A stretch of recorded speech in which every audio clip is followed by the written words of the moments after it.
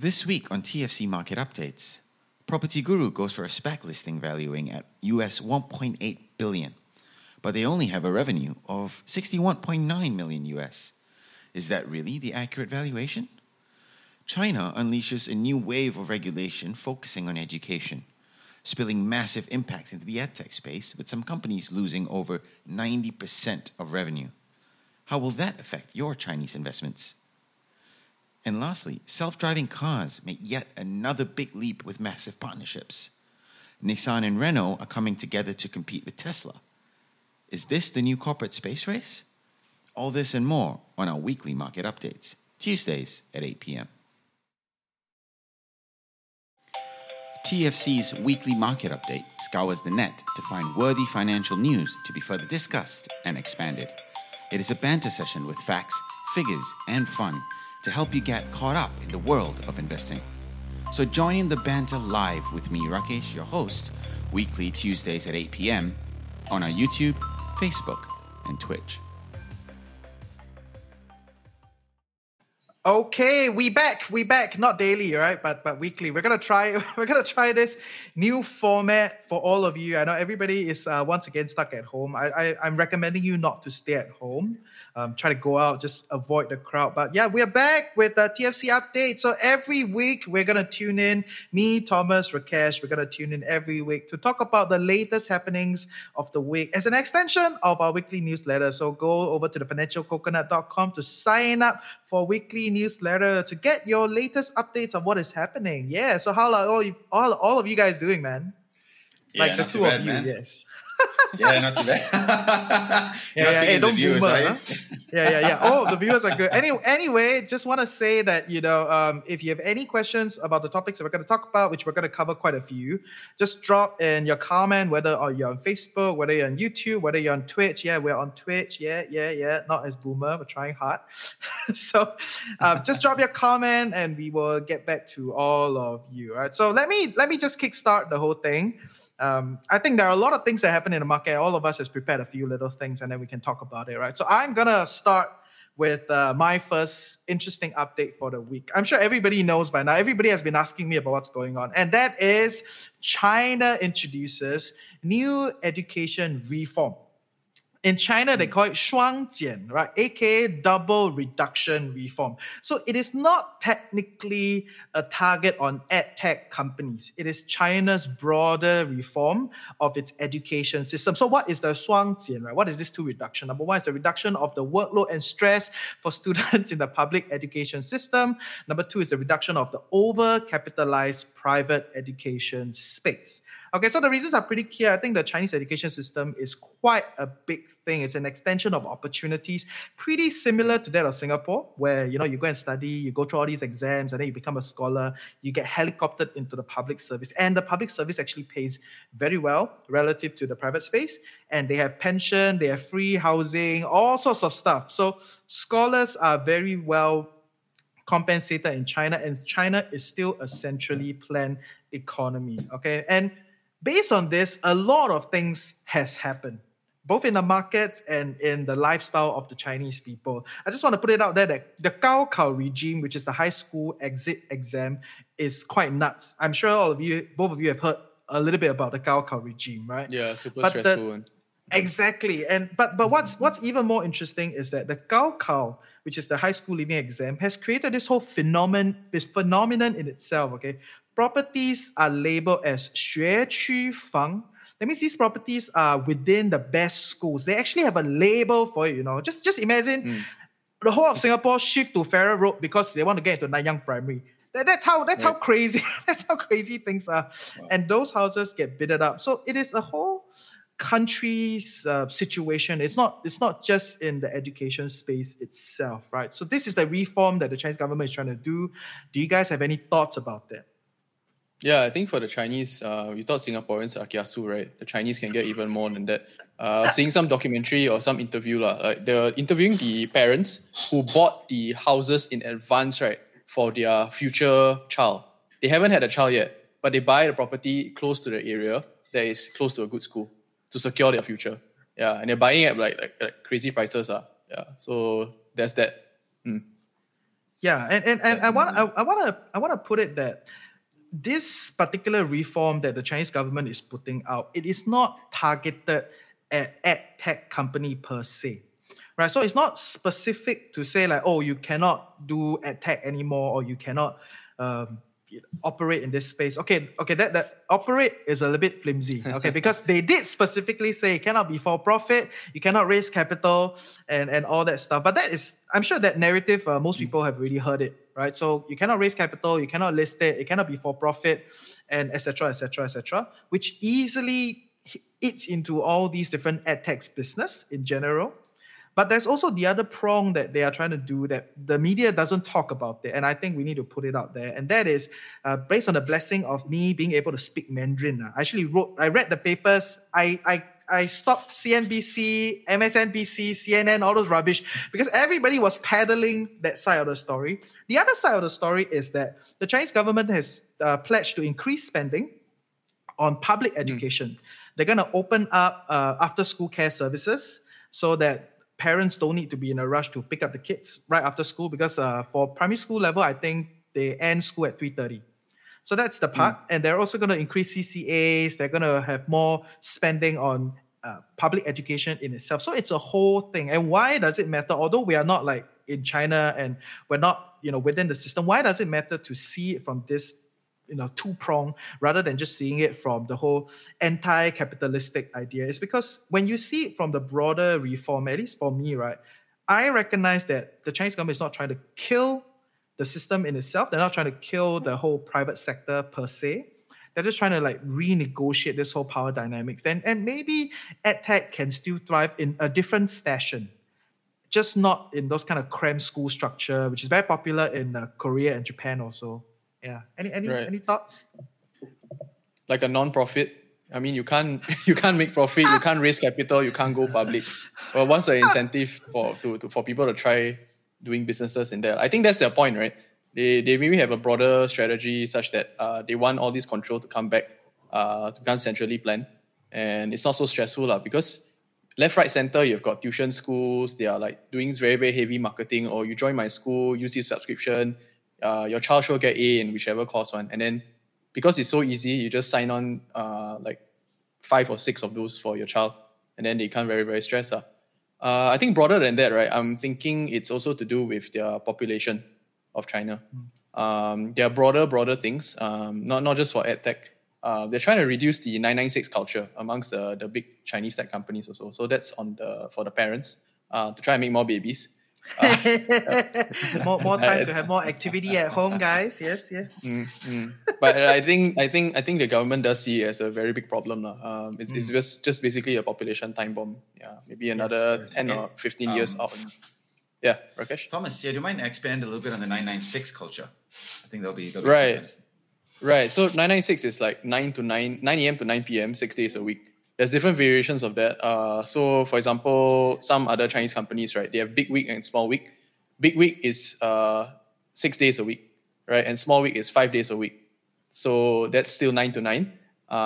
That's not by choice. It's just the culture of the company.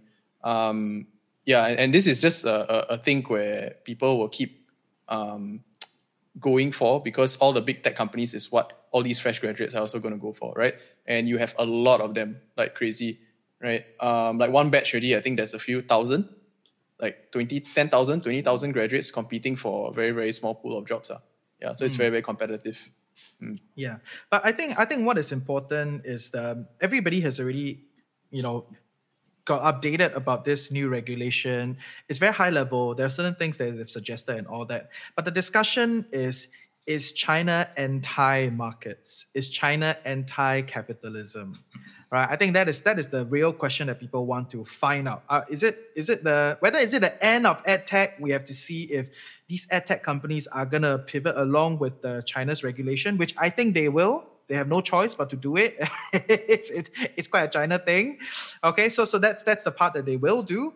But what a lot of the mainstream US media is pushing is that China is anti-business, anti-capitalism, and my take is I don't think so, right? But before I go in, do you guys have anything to add? Yeah, so I mean, I think that anti-capitalism, all of this, I mean, it can be perceived this way, and I disagree with the fact that China is anti-capitalism, right? I think that what they're doing is they're trying to create equality with regards to education, equality with regards to real estate among these good schools. And if you compare it just to Singapore, for example, people move to Rosyth or near within the school zone of Rosyth just so they can go to Rosyth, right? Mm. And you have multiple schools like this, right? The reason Bukit Timah is so expensive is because of all the schools there. So I think this is a phenomenon, or call it whatever you want to call it, and it's around the globe. People will move to a good school and live near it just for their kids, and we all know how taxing that is. So I think they're trying to effectively democratize it, right? I use that word specifically because well, we all know China. China pro-democracy. Rakesh, will you be flying to China anytime soon or not? No, sorry, I didn't get Sinovac, so not yet. Not yet. But yeah, Thomas, you have some things to talk about for this whole like anti-capitalism idea. I think why I have to ask, because I think people are concerned that what is the next thing that China is going to regulate, or it's like is this the end of the Chinese stock market? Should we all avoid Chinese stocks? Broadly, what's happening? So I think that's the concern that people have. Yeah, any thoughts on that? I think for the last even 4 years, right, not a lot of foreign capital has gone into China. There's a lot of trading that goes on in the local markets, let's say your A shares, your H shares, and all that. But external capital coming in, pushing up the prices, that's not happening because people are actually scared of what's going on. There's a lot of ongoing crackdowns. There's a lot of uncertainty that they have over what the government actually wants. So it's a bit opaque. So trying to make an analysis based off movements like this, like even big ones, is a bit premature. But what I can say is that they have an overall strategy which they're trying to work towards. There's a reason why they do certain things. One thing I do think they want to prioritize is because of the population and also because of the income inequality. So based off these two things, they really have to rein in all these ad tech companies, other than killing off a certain market. Yeah, but these things have to be sacrificed for the greater good. If not, you're going to get a lot of restless people who maybe work and their entire life, but they actually can't get out of their socioeconomic status. So it's very, very, very competitive in China. Yeah, it's really no joke. Yeah. I think I have to remind all the listeners that China is a centrally planned economy. Okay, it is not a market-driven economy. It's a centrally planned economy with markets. Okay, so it's very different. That means it's a top-down approach. There is a centralized structure that they're trying to go for, and this is something that we have to remember. We have to understand. All right, so if you look at what China is trying to push for, they have two major growth strategy that they're going for. Number one is the One Belt, One Road. They're trying to bring their manufacturing and their products overseas, abroad, right? So that's one. The other is the rise of the consumers. They have been trying very hard to get consumers to spend more. Whether or not it is a success, this is a big question mark. In other words, when you understand that this too is China's main growth strategy and they are going to push down this path for the next 10 years, that is trying to tell you that consumers in general are okay. That means if you are investing in things that are more consumer-centric, not education per se, because education, like Singapore, is an extension of opportunity. So there's a scholaristic structure that is still in place in China since time immemorial, since long time ago, right? You come from the kampong, you study very hard, then you move out, you keep moving out, and then you get to the central. So that it's still intact. It's been there for a long time. That's not the part. Consumerism are things like maybe you buy your aircon lah, your beer lah, your whatever, fashion, those kind of stuff, where it is brands, where it is consumer front facing. Well, maybe even your internet companies that are consumer front facing, that don't have a lot of big data that they're trying to get reined in. So in general, I think that's what people need to understand. China is not out to kill the markets. They've always been centrally planned, but you need to kind of invest according to what is the plan of the government. It's pretty similar to that of Singapore. in my view, right? Singapore government does not go to the level of banning you to do something, but it disincentivizes you, right? So they will disincentivize you by putting money in something else that is against you, lah, right? So pretty much that's kind of how China does it, but they take it one step further. So they are not hard, they are not afraid to do very hard legislation, but that is not to say that they will definitely they'll come in hard hand on every single sector, and every single sector is here to die, and they're going to kill the whole Chinese stock market. I don't think so. I will talk more about this in the episode that's coming out next week, right? So that's all for, I recorded an episode. Next week, we're gonna, my monologues on Tuesdays, they're gonna be Chinese stocks, okay? So I have a lot to say there. So that's all for Chinese ed tech. Any questions you guys have, please drop in the comment section and we'll pick it up closer to the end of the discussion. All right, so off to you, Thomas. I'm done with my Chinese ed tech. So, okay, something I found interesting last week was a lot of emphasis on self-driving. So mainly your names in the US are your Lyft, your Uber, a little bit of Toyota as well.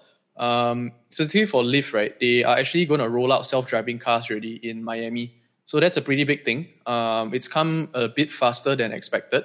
We'll see how well that performs. But ultimately, if it goes well, they're going to try to scale it up into other cities as well. So why specifically Miami? I think the politicians have been trying to actually get these autonomous cars right in as much as possible. It's one of the most friendliest states to actually do that. Other states are not as friendly, but we'll see over time whether this is actually safer or not. Other than the transport of like humans, right? If it doesn't work out, they can also use the same kind of algorithms for delivery of goods. So that's also particularly concerning. Why? It's because there's a lot of jobs, especially in the US. So think about your truck drivers, people that's delivering goods, maybe in Southeast Asia as well. It's just one algorithm, right? And that can be translated throughout the world. Yeah, so I think this has quite big implications. Lyft is moving very big into this. Uber as well. They're doing a lot of acquisitions. So yeah, just want to know what's your thoughts on what's going to happen if that comes into, say, like Grab or like Gojek in Southeast Asia. Just to be clear, right? Although we are very socially conscious people, this is not a socio-political discussion, right? We're not here to talk about like what's the jobs of the future. Yeah. Now, I think all those things, they do matter on a much higher level for discussion. To want to see the vibrancy of the economy, all those things matters. Right. But at the core, as a personal finance podcast, as trying to talk about market updates and all that jazz, I think your question really leads to what is the future of Lyft, Uber, Grab, Gojek, all these kind of big platforms that are doing a lot of ride sharing.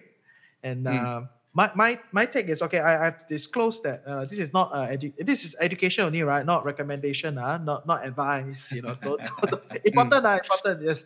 But at the same time, I want to disclose that I do have position in Uber. Okay, and why do I get Uber?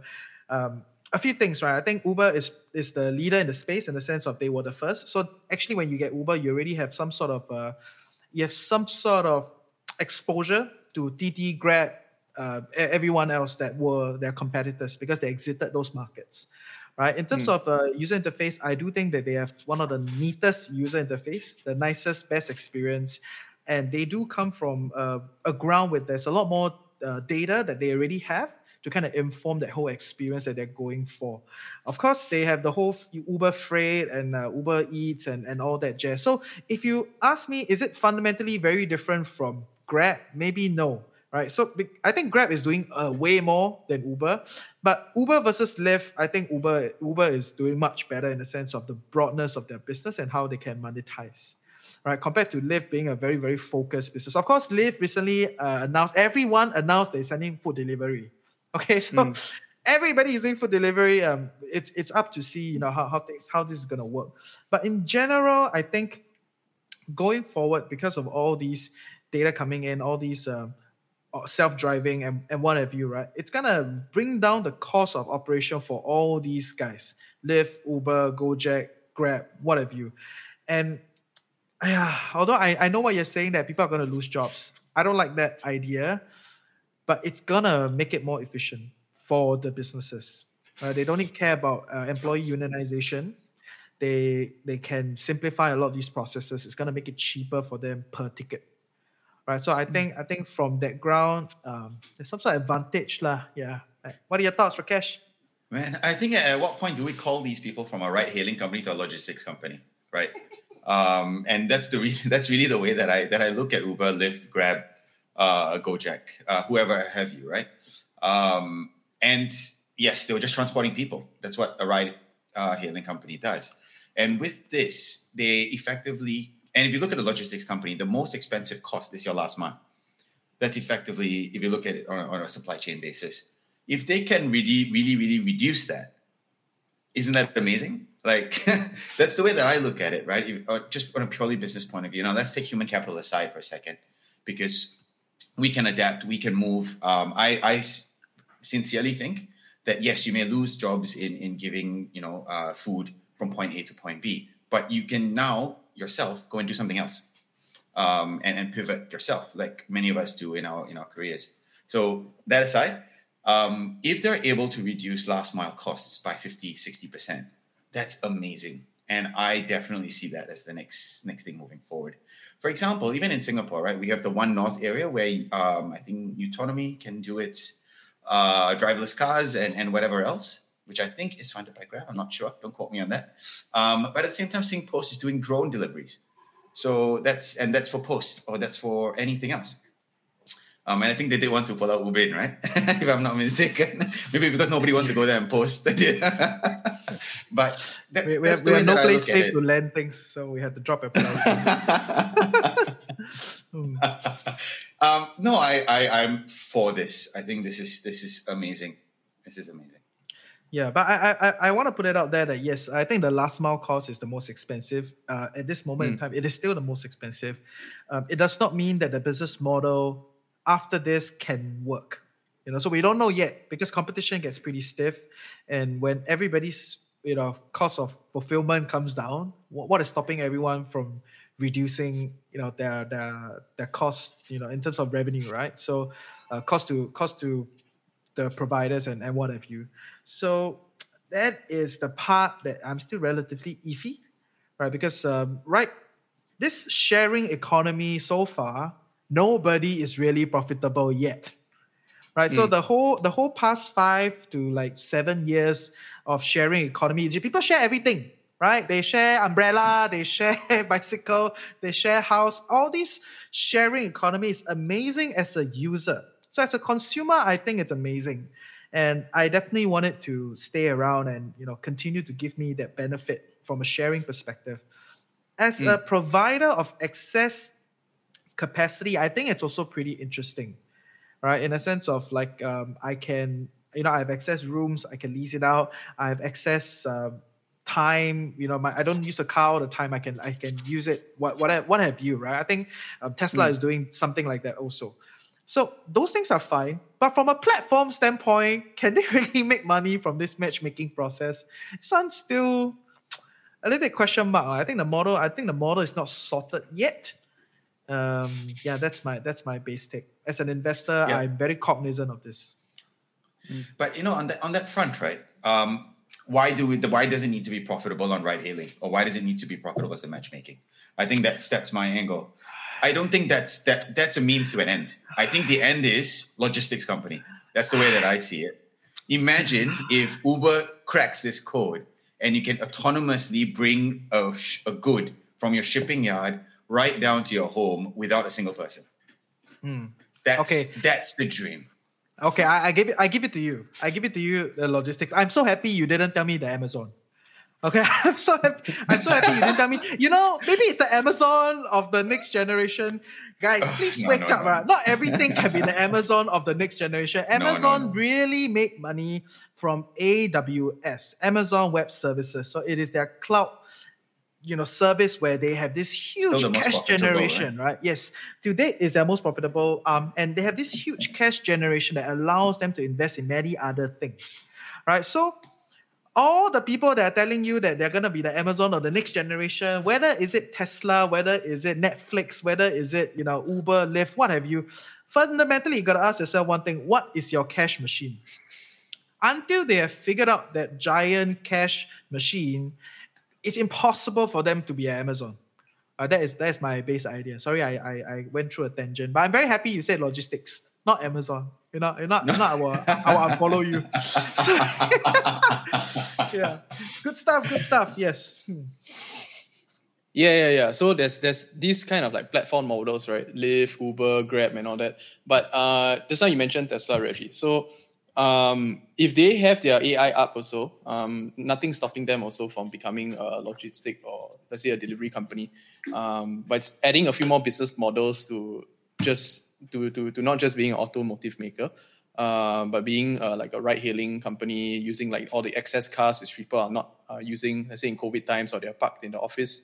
You can just like lease it, right, to someone else, or you can actually pick up someone as a cab autonomously, and that's like giving you income on the side. Like, this is crazy, lah. Like, yeah, everyone's gonna get a Tesla for that reason, already. Yeah. I think that model might work. I think that model might work if they actually crack it. But nothing's stopping the other automotive companies from doing it as well. So I just mentioned Toyota. They've been acquiring some startups to do with like mapping data, autonomous like AI engines and stuff like that. I think they're trying to go with the same model as well. But end of the day, right, everyone's working on autonomous driving in some form or another. I think it's going to be a lot more competitive for automotive makers. So the one that is going to be more asset light, the one that is more streamlined is going to win at the end of the day. If not, then it's just like endless amount of R&D until they reach that point. Because we see someone can say, why am I hearing Tesla? Yeah. Light, centrally, biggest margin. It's like, hey, Reggie, do you have a position in Tesla? You better. No, I don't. Okay, I have no position in Tesla. I'm sorry, I'm a hater. In a sense of like, I hate the hype around it. I'm generally extremely adverse to hype. If you guys have heard, one of the podcasts, I avoid anything that's hype-ish. But if it does come down and it comes to a level where people kind of like, are questioning whether it is viable, then, they price in that uncertainty. That is the time when I will take things seriously in terms of trying to understand it. All right. So I'm quite a cheapskate lah, right? I like bargain deals. I hate it when there's a hype. You may be saying, you can stab yourself because Tesla, blah, blah, blah. I was actually studying it during the period where there was the biggest sell down. It was hovering $100 over, but I was like, I don't know lah, let's see lah, blah, blah, blah. And then tada, if not, I wouldn't be here talking to you guys, bro. I'll be like somewhere chilling. Who cares about podcasts? with his Tesla. Yeah. So no, not a Tesla buyer. Hey, Yagadesh. Ooh, cool stuff. Yes. Nice. But So Thomas, yes, by the way, guys, any questions, drop in the comment section. Yeah. Right? Shout out to all you listeners. Thanks, guys. Thomas, with your question on the Tesla, renting it out. I know, at least in Singapore or in a few other places, right? They want the car to be theirs. And why they would have it is not to actually just rent it out, but to keep it as theirs because of the convenience of all the other things that go with the asset being yours, right? So because if somebody else is going in, you'll be worried about hygiene, worried about safety, all these other things. So I think it's a good idea. I think we really need to understand what the implementation is and the execution is on Tesla's point. And I see more negative things right now, given the state that we're in, than positives. In Singapore alone, you can look up drivelah.sg. This is actually a working model already. So whether to clean this car before it's being used, I think that's as simple as you have your AI drive it to like a car wash or something, get it like clean and all that before it goes to pick up someone else. Right? It can over be under a Tesla charging station. Sanitize it. Yeah, sanitize it, the whole entire thing. And it just does everything automatically. Yeah. So a lot of it, I think is we covered a bit inside the stock geek out on Tesla. But just this point is just a lot of different models can be done on it because it starts to encroach onto the other existing platforms, right? Just because of this capability and because they have that skill and they are very asset light. Yeah, cool. Yeah, shout out to all you Tesla holders. Hope you continue to do well. Fighting. Okay, next. Shall we move on to the next topic? Yeah. Awesome. So I think on my side, something we realized over the last couple of weeks is Property Guru, right? Property Guru, as we all know, is a platform where you can go in and list effectively a marketplace of houses for renting as well as buying. I'm sure we all know about Property Guru, but I think it's just good to say. I think one of the surprising things for me, at least, is the fact that they're going public. and they're going public through a SPAC on the NYSE. So they're not going through a Singapore-based company, not going through in SGX, but specifically to NYSE itself. I do believe they are looking to close it by Q3, or I think within the next couple of weeks. And their valuation, hear this, right? If you're drinking, please put a cup down. So the valuation will be at an estimate of 1.8 billion in US dollars at the point of this listing. Just for some numbers, they made 62 million in revenue in 2019, and I think 80 That's a million 200 in multiple. 2020. That's a 200 multiple. Just saying it. Continue. Interesting. Yes, and they've previously tried to go IPO in Australia as well, but I think with regards to the red tape, they pulled back on it. But now they're going through SPACs, which is actually owned by a couple. What's his name again? Richard Lee. Was it? Yes, Richard Lee. Richard Lee. So yeah, I mean, I think that for me is a bit of a question mark. They did have a revenue drop last year, I think by 7%. And they still have a net loss, if I'm not mistaken. So they're not quite profitable. And their last round of funding was last year.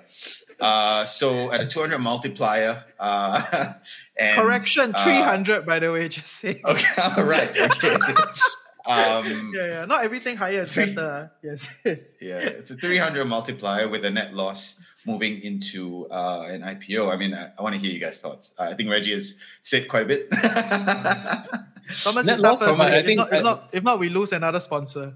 I think that Or potential no. I think the game of going public like through an IPO in the regular way or through a SPAC, right? The end goal is not to actually make the company profitable so quickly. It's for the founders or some of the investors to actually exit. That's one of their strategies, right? Whether they actually become profitable after a while, that's up to their roadmap, but that's up to them selling the SPAC or the IPO to the fellow investors. Buyer beware, I guess. But I don't know. Maybe they have other plans inside their prospectus. So we gotta wait for more details. Yeah. So like the spec for Grab, for example, they also want to do it through that means, right? You can see them actually using comparables in China as well as in the US, but they don't call themselves a ride-hailing company anymore. It's more like the super app company.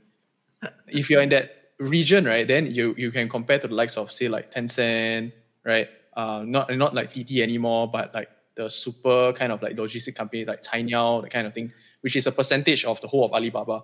So the valuations can get a bit stretched.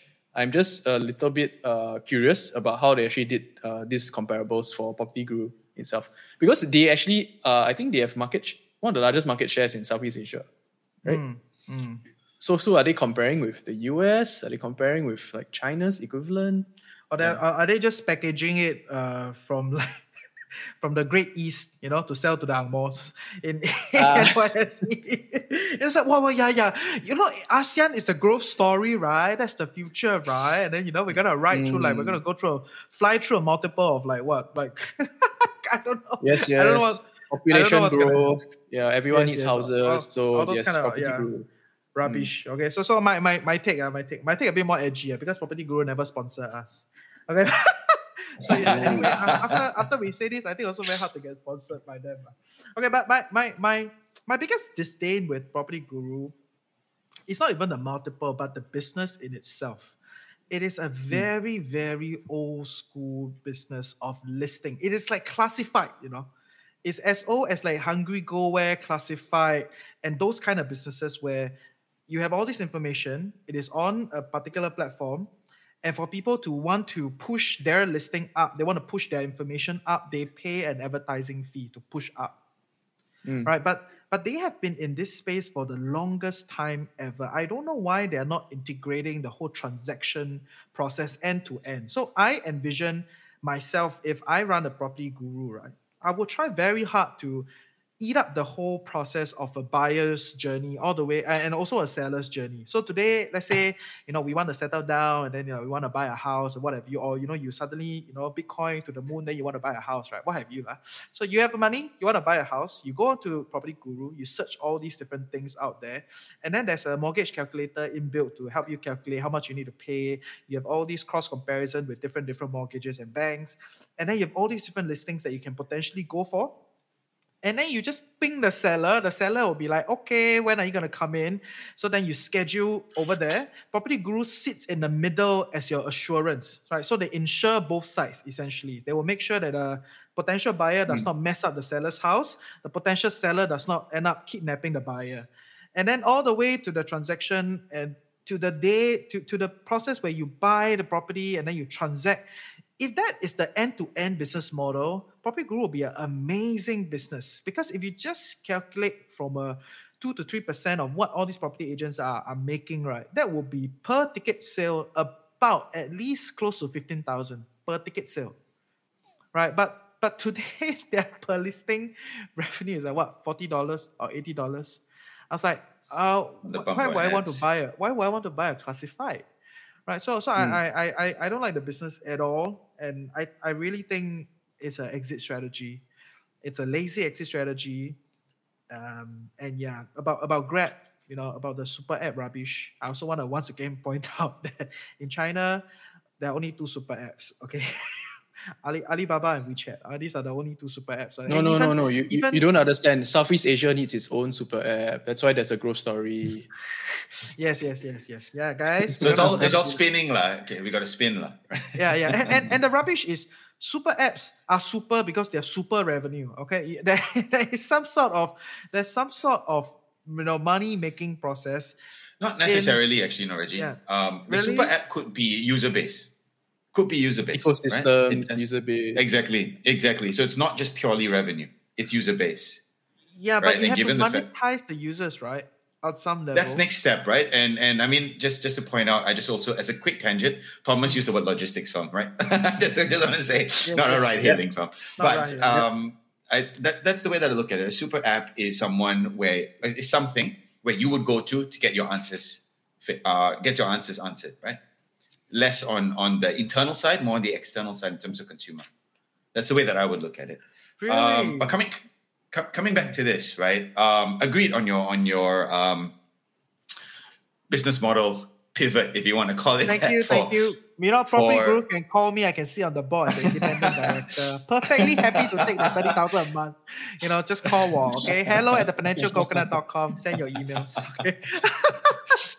And I think that's completely fair. But I think in order for you to penetrate that market, which has been in existence since God knows how long, it takes more than just setting this up, right? Because the banks have their way, and we all know how archaic the banks are. And even during this COVID time, I need to go down and sign something. I'm like, we have DocuSign, we have all these other things, and just signing of a document, you need the person in paper. Bring your passport, bring your IC. Aren't we past that? Right, so no, we're not. Given we're not. clearly we're not, right? So given all these different red tapes, obstacles, hurdles that they have to pass, I can see where they're going, right? And obviously things might change in the future. Yes, we don't expect them to be profitable, but I think their valuation is also a bit of a question mark, if you were to look at it that way. Yeah, I think their valuation is crazy, and I don't think they're profitable. I don't have their exact, prospectus yet, but I just caution people investing in specs in general. I also have an episode prepared for all of you. It's coming out in 2-3 weeks about specs, how to look at them, how to evaluate them, and why I'm not a big proponent of specs. To put it bluntly, right, spec is like buying a lotto ticket. Right, you spend money, okay, but at least this lotto ticket will give you back your money in some ways, lah. Okay, whether or not is it really profitable, that's a big question mark. But I will not ever want to put my money in a spec structure where I don't know what I'm actually buying. I'm just putting my money with a sophisticated investor, which actually is a sponsor with a 20% upside if they close the deal. So the incentive structure is also a bit wonky. So it's just generally not my thing, right? So no spec deals for me. You're not going to see me buy any specs. Just saying. Yeah, I think we can draw. I would like to just draw some parallel to Microsoft acquiring LinkedIn last time for 26 billion. At that time, I think everyone was also speculating that was a bit too high. Per LinkedIn user, I think that was about $60, 60 US dollars per user. And then for Property Guru, they have 32 million. They claim they have 32 million clients. So per client that you pay, let's say for 1.7 billion, it's about $45. Yeah. So is that too high or too low for you? If you just like narrow it down, if you want to acquire users, that's too high. Sorry, just a question here, right? You're talking about Facebook acquiring LinkedIn, is it? No, Microsoft. Oh, so Microsoft acquiring, sorry, my bad. Microsoft acquiring LinkedIn, right? I think it can't really compare Apple to Apple. I think it's a platform as well. LinkedIn has a similar model. It's to a certain extent a pivot, right? It's a pivot on Microsoft's point of view, the way I see it in the jobs market and all these things. Or would you not see it that way? Or they're training, right? There's so many different ways to look at it. Not so. Yeah. I don't know. Okay, so I think the problem is the LTV of the user. So the problem, I think other than myself randomly recently looking at Property Guru because I'm thinking of buying a house. Not that I can actually afford. I'm just pricing in. Right? Okay, if something to the moon, I will tell all of you. Okay, then you can come mention my GCB. Okay, but anyway, no GCB yet. So I was scrolling through, and if you think about it, property in itself is not a day-to-day active interaction. So it is one of those things where you only come in when you need it. That means they cannot throw enough ads in front of you to justify the kind of LTV per user. Right? It's not like LinkedIn, right. It's not like Pinterest, it's not like Snap, it's not like Facebook. So per user in all these other platforms, the amount of ads that are being thrown at them and the kind of small little microtransactions and conversions that is happening is way higher. There's volume, yeah. There's volume. There's volume, and it's I don't go on Property Guru every day and like, hey, 拍照, like take photo, like wow, property like sweet. I don't do that shit, right? So if I don't do that, then the long-term value per user is not as high compared to what have you, right? So if my view is like I said, if they're gonna end-to-end transaction, okay, there's value. I want to see that engineered into their business plan. But if they're still going to stick to a listing advertising model, then no, I don't like the business in general. But that's my take. Okay, so next thing that we're going to talk about is Netflix. Okay, so Netflix enters podcasting and video games, which I will also go into Stock Geek Up with searching tomorrow morning, 10 a.m. So follow our YouTube, Twitch, whatever you, right? Well, I'm so happy that I can say Twitch. Anyway, so Netflix enters podcasting and video games, as streaming wars heat up, essentially, right? So Netflix released its earnings recently on Tuesday last week, which was quite a mixed bag. I think they did manage to increase their revenue, and they still have some sort of subscriber growth. But the total subscriber growth seems to be slowing down, especially in the bigger markets that they are in, right? And not particularly surprising, right? In the sense of when you're locked down, nothing to do, Netflix and chill, right? And in general, there's already a term for it, right? So when was the last time someone created a term? Maybe Google, right? So Netflix has definitely done something in the psyche of the modern millennials and what have you, right? So specifically, I think what should be interesting to point out is Netflix actually lost about 430,000 subscribers in the US. Okay, and they barely added much in Europe, which is one of their bigger, the two of their biggest markets, right? So while I understand that it is understandable in the sense of people are going out and people are ending lockdown and they're leaving, it does show that maybe they have already kept their growth in the traditional big markets, and that most of the growth is going to come from Asia in general, right? So that's something to note. And if you're looking at that view, because they are in the subscriber business, then the only real way to monetize for them previously was to increase price. But of course, now there's more things that they're doing with gaming and what have you. And they hired Mike Verdu, former Facebook employee, which also had experience in Atari and EA, right, to head the gaming division. So I think that's a pretty interesting person that they bring on. But what are your take on Netflix and its future? Rakesh, I think you have multiple subscriptions, right? I remember that. Disney lah, Netflix lah, what else lah? Amazon Prime lah. Finish Loki Amazon Prime. Yeah, Rakesh likes his content. Yeah. What do you think? Totally go to your house and watch movie. Anyway. It can, no problem. I've got a 65-inch screen for you if you need. Explains. Yeah. No, I think again, right? Thinking of it as a higher level. What does Netflix have in your home as a consumer? It's that TV. What they're fighting for is screen time, effectively. At least that's the way that I look at it. So, what can they do to increase screen time? Will they go into gaming consoles? I don't know, right?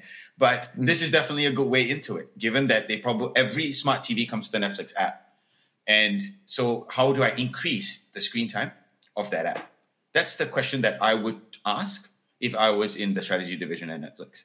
Which is actually done through the Roku ecosystem. Oh, which was actually an initiative that Netflix killed. So Netflix, the Roku founder actually wanted to do this whole thing with Netflix because he was working in Netflix, but Netflix rejected it, and then he came out and do his own little thing, which is Roku. But now, the hardware and the software ecosystem has already been plugged into most of the major TVs. So even if you get Netflix on your TV, it's actually not from Netflix, it's from Roku. Right? So that is interesting. Yeah. Right. Cool. Yes, where was I? Since Reggie tangent me. Okay, yes. So we were talking about increasing screen time. So and again, you can see that, right? I'm a little surprised that they pivoted this much, but not surprised because the end objective is increasing screen time. What else can they do? And what else in this COVID world? What else can they do that could be profitable so that they can increase their revenue? Opening infrastructure, like we talked about with Disney and all the rest. With Disney already has all of this. Is a cost, massive cost. And we don't know how long this pandemic will take. What can they do that is scalable, easy, software-based, and needs the TV for? I think gaming is a good answer. Reggie, what do you think? I don't know, man. Okay, so I think once again, I think a lot of the big tech guys, they are trying to try new things, right? Essentially. But a lot of them are trying new things out of excess. That means like, hey, we're quite big in whatever we are doing. Let's try this new thing. But amongst the FANG, Netflix is the smallest guy in terms of their business. Like cash generation, they're the weakest, right? And as a company that's not generating a lot of cash in terms of free cash flow, they are up for competition with all these other big boys, right? So in my view, I know Serting is pretty positive about Netflix, and I will talk to him about it tomorrow. I don't exactly know what he's gonna say, but I am not a big proponent of Netflix as a company. It's not that I don't like them. I think they will continue to grow. I think they have the kind of stickiness already in terms of the consumers. Because if you think about it, with Peacock, with Hulu, with all these guys coming in, they still didn't lose as many subscribers. Right, so that's another way to look at it, right? If all these big boys are spending all this money, but Netflix is still sticky to the consumer's wallet, right? So it does show that there's a certain value that's providing to the consumer. I don't exactly know what it is. I mean, sometimes I do binge watch, but it's not every day, right? So I don't know about Netflix in general. If you guys own Netflix, then you better be very positive about the stickiness of the subscribers and their ability to continue to engage their audience, right? As for their whole gaming initiative, what would it be like? I can watch, I watch something at the same time play game. Is it? I don't know. I don't think there's any mode to it, because if you're just looking at the screen time, right, you can just switch to anything else very, very quickly. It's just an alternate tab away, right, or a new tab away. So what keeps them inside that ecosystem, right? It's very, very hard to protect. And if let's say people have a hardware platform, say your Sony or your Nintendo, your Xbox, people are still stuck in that platform because it's probably about the whole game experience, right? The controller, the vibrate, the feedback that you get. Certain games are only on certain consoles. Yeah. The vibrate controller. Come on, the first-person shooters and stuff like that, you know what I mean? So Reggie went on a tangent again. What else is new? I mean, COVID has been hard on some people. Okay. Anyway, for Netflix, going into gaming, right, there is no competitive advantage actually for me, at least, because they're going into a very, very heavily competed space, and it's going to go into like a lot of with a lot of people with a lot of dry powder. So ByteDance being one of them, Tencent also, which Tencent owns a lot of lot. content companies around the world, music, gaming, you name it. ByteDance is going into that heavily as well. I think that's a very big player. Google, like Stadia, for example, has really got a lot more resources. So Netflix on its own, that is its only business model. It hasn't diversified into anything else.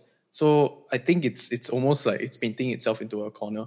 And then this is the only other thing that they can pivot to, or at least diversify to, because it's the area which they know best.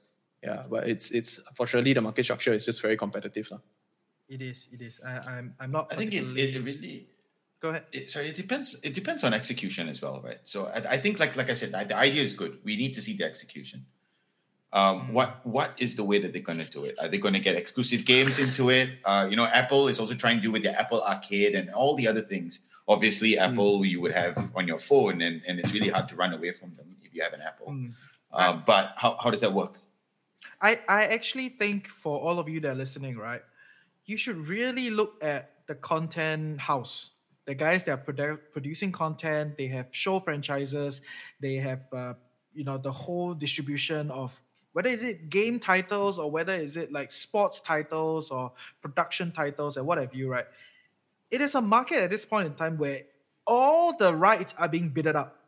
So TV rights, gaming rights, distribution, everything is getting bidded up. And you see more and more money coming into this whole streaming discussion, right?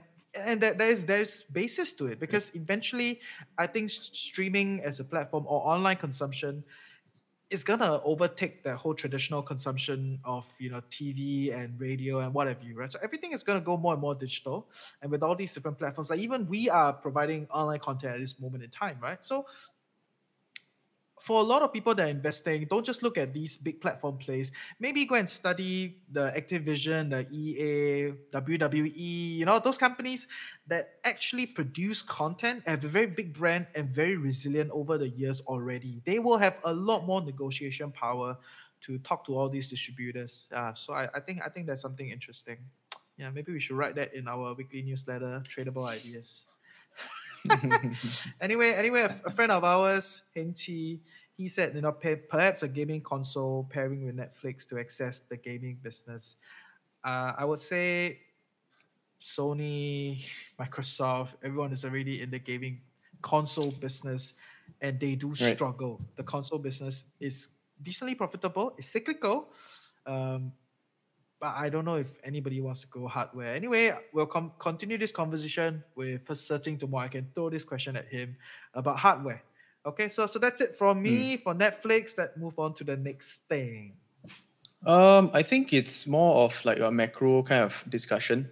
So there was an article inside Nikkei about whether the world is following Japan-style economics. So I was in Japan for about a year last year. So going there with very, very low interest rates, people live their lives quite differently. So people try not to spend so much because there is just really shrinking growth or no growth at all. So some stats are like 15.7% of the Japanese population actually lives in relative poverty. It's very, very interesting because we might think like, oh yeah, Japan is this like very fantastic, futuristic kind of place. But there are these kind of problems that is lying underneath. When PM Shinzo Abe was in his seat all the way until when he stepped down, the GDP has not grown at all, net zero, right? So that's a few years. I think about 9 years. Yeah. So why? There's some interesting discussions about it when I talk with the Japanese there. So they're saying is that the interest rates are already negative. It's very low. There isn't actually a need for companies to grow at all. And the population shrinking, right? So what do? They just borrow really cheap, and then they just pay the rest of the stuff. That's it. So just maintain the ship, There isn't a need to actually expand into other markets and things like that. And people are just very comfortable. Yeah. So that's in the kind of environment where interest rates are very, very low or even negative in some cases. And companies will just hold the cash. If you look at Japan companies, right, you look at the fundamentals, a lot of them have cash in the books. And some might even be trading at below price book. So what that means is that they are either not using the cash, they don't know how to use it, or they just keep it as dry powder. But it's not being released back to the shareholders in any way. It's drying up. drying. Yeah, Nothing is really going on there. Yeah, I'm not so sure whether the Japanese economy can actually recover, whether the Japan companies can actually grow, even though that they might have some exposure overseas. Yeah. Well, what do you guys think? Is the world headed that way as well? No, I don't think the world is headed that way. Mm. Japan had one big problem, during the crisis, and that was they decide to pull back on spending. Right, so they decided to take the path of prudence, cut, right, and Italy did the same thing, Spain did the same thing during their rubbish, but they did the same thing because of EU, right? The EU forced them to do it, but Japan does not have that, but they decide to take the path of prudence, and in that sense, that kind of spiraled their economy backwards over the years, and to me, that is one of the reasons why they're not doing so well. Of course, there's whole demographic discussion and all that, but that is super high level, and it's very hard to have a very deep discussion on those things here. But I don't think the other economies are moving down that path. Whether is it the UK, whether is it Germany, even Germany, supposedly the prudent country in the EU, has stepped up and supported France to push ECB to spend. Right, so they're going to spend. US is going to spend. China is going to spend. They're all going to spend, and they have all recognized that spending is the way forward, not cutting.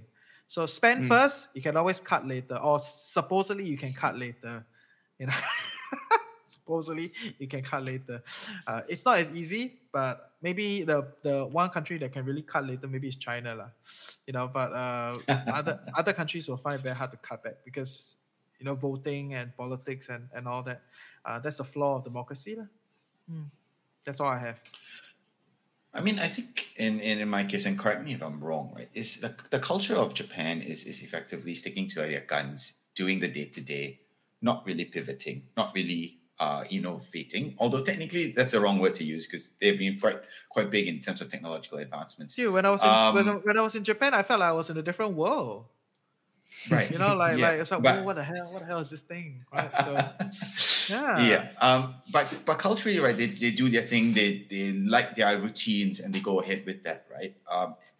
A question I have is, culturally, do you feel that has led to this sort of thinking, right? Or effectively no GDP growth? There isn't a reason to, I think. And it's everyone's just kind of like comfortable. They even though they like chiong very hard and all that, right? There's also a limit to how much you can grow. Most Japanese companies, they actually serve just making a general statement. Most Japanese companies, they serve the Japan market locally, right? But the population is shrinking year by year already. The ones that's actually doing the exports, say your pharmaceutical industries, your chemical industries, oil, or some of the big traders, your automotive manufacturing, a little bit of semicon here and there, but that's not the entire economy, right? So your SME, your mom and pop stores, that kind of stuff, they have their limits, right? And they also have this kind of like limits to growth. Yeah, I think there's even a book about it you can read. It's along the same parallel. So that being said, right, culturally they can work very hard. Find the book and drop in our Telegram group, okay? Sure. Yes. Yeah, that's interesting. Sure. Yeah. When that happens, they can be the best at what they do, but it's just there isn't a market for it, right? And the only way to sustain themselves if they don't have enough customers, right, is to just borrow really cheap, sustain themselves. That's the only way that they can actually survive. If not, shrinking market, they have to accept that they can't make as much profit as before. Yeah. I think as a retail investor, when you boil it all down, the structural factors of Japan is not helpful, right? Whether is it demographic, whether is it what have you.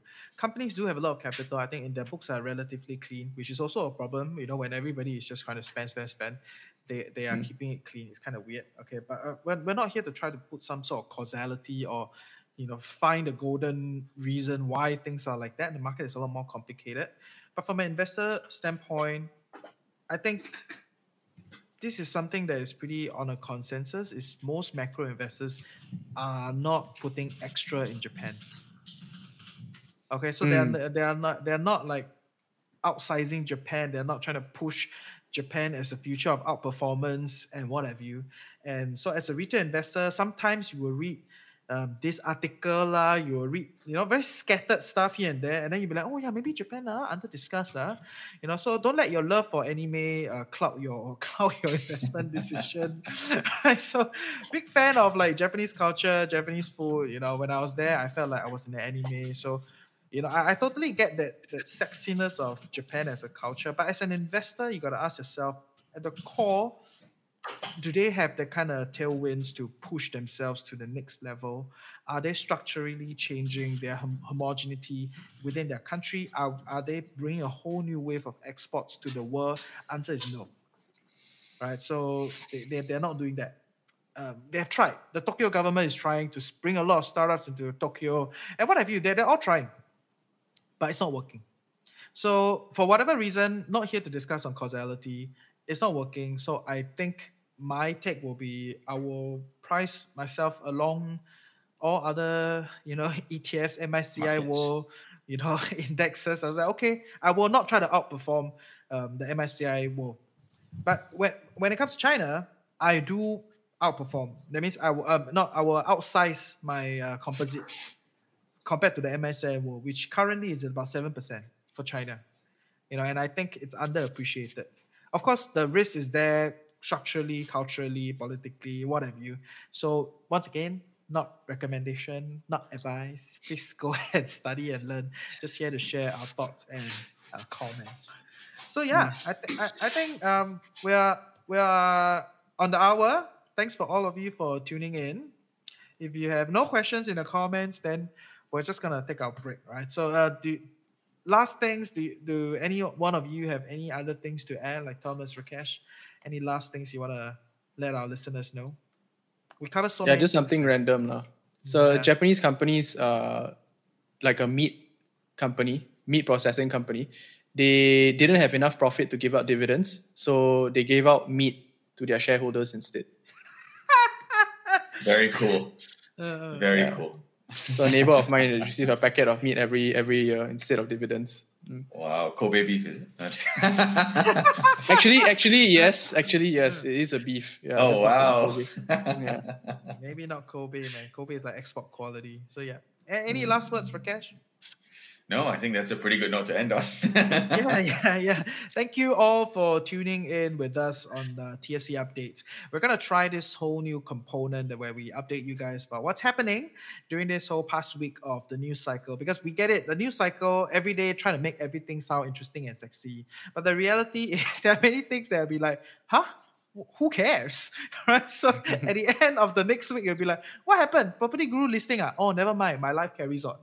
Right? So there are a lot of all these things that don't matter, but there are also a lot of other things that are more interesting, great things to learn, and a lot of learning points embedded within all these news cycles. So we hope to be here with you every week to update you what matters to us, and hopefully you can learn something extra and interesting. We are also launching our newsletter. I got to shout out to our newsletter again.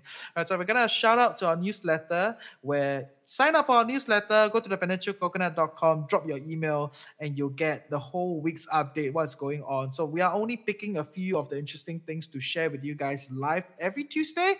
But if you want the newsletter to come into your inbox every Monday to get updated about what happened the whole last week, hey, go to thefinancialcoconut.com to put your email now. Also, I'll see you on Telegram. I'll see you guys next week. I'll see you guys tomorrow for our Geek Out with Searching. So that's it for today. Then take care. Woo! Thanks for tuning in to this week's episode with me, Rakesh, and trust that you learned something today. If you enjoyed the session and want to be part of the banter, join our community Telegram group or follow us on social media.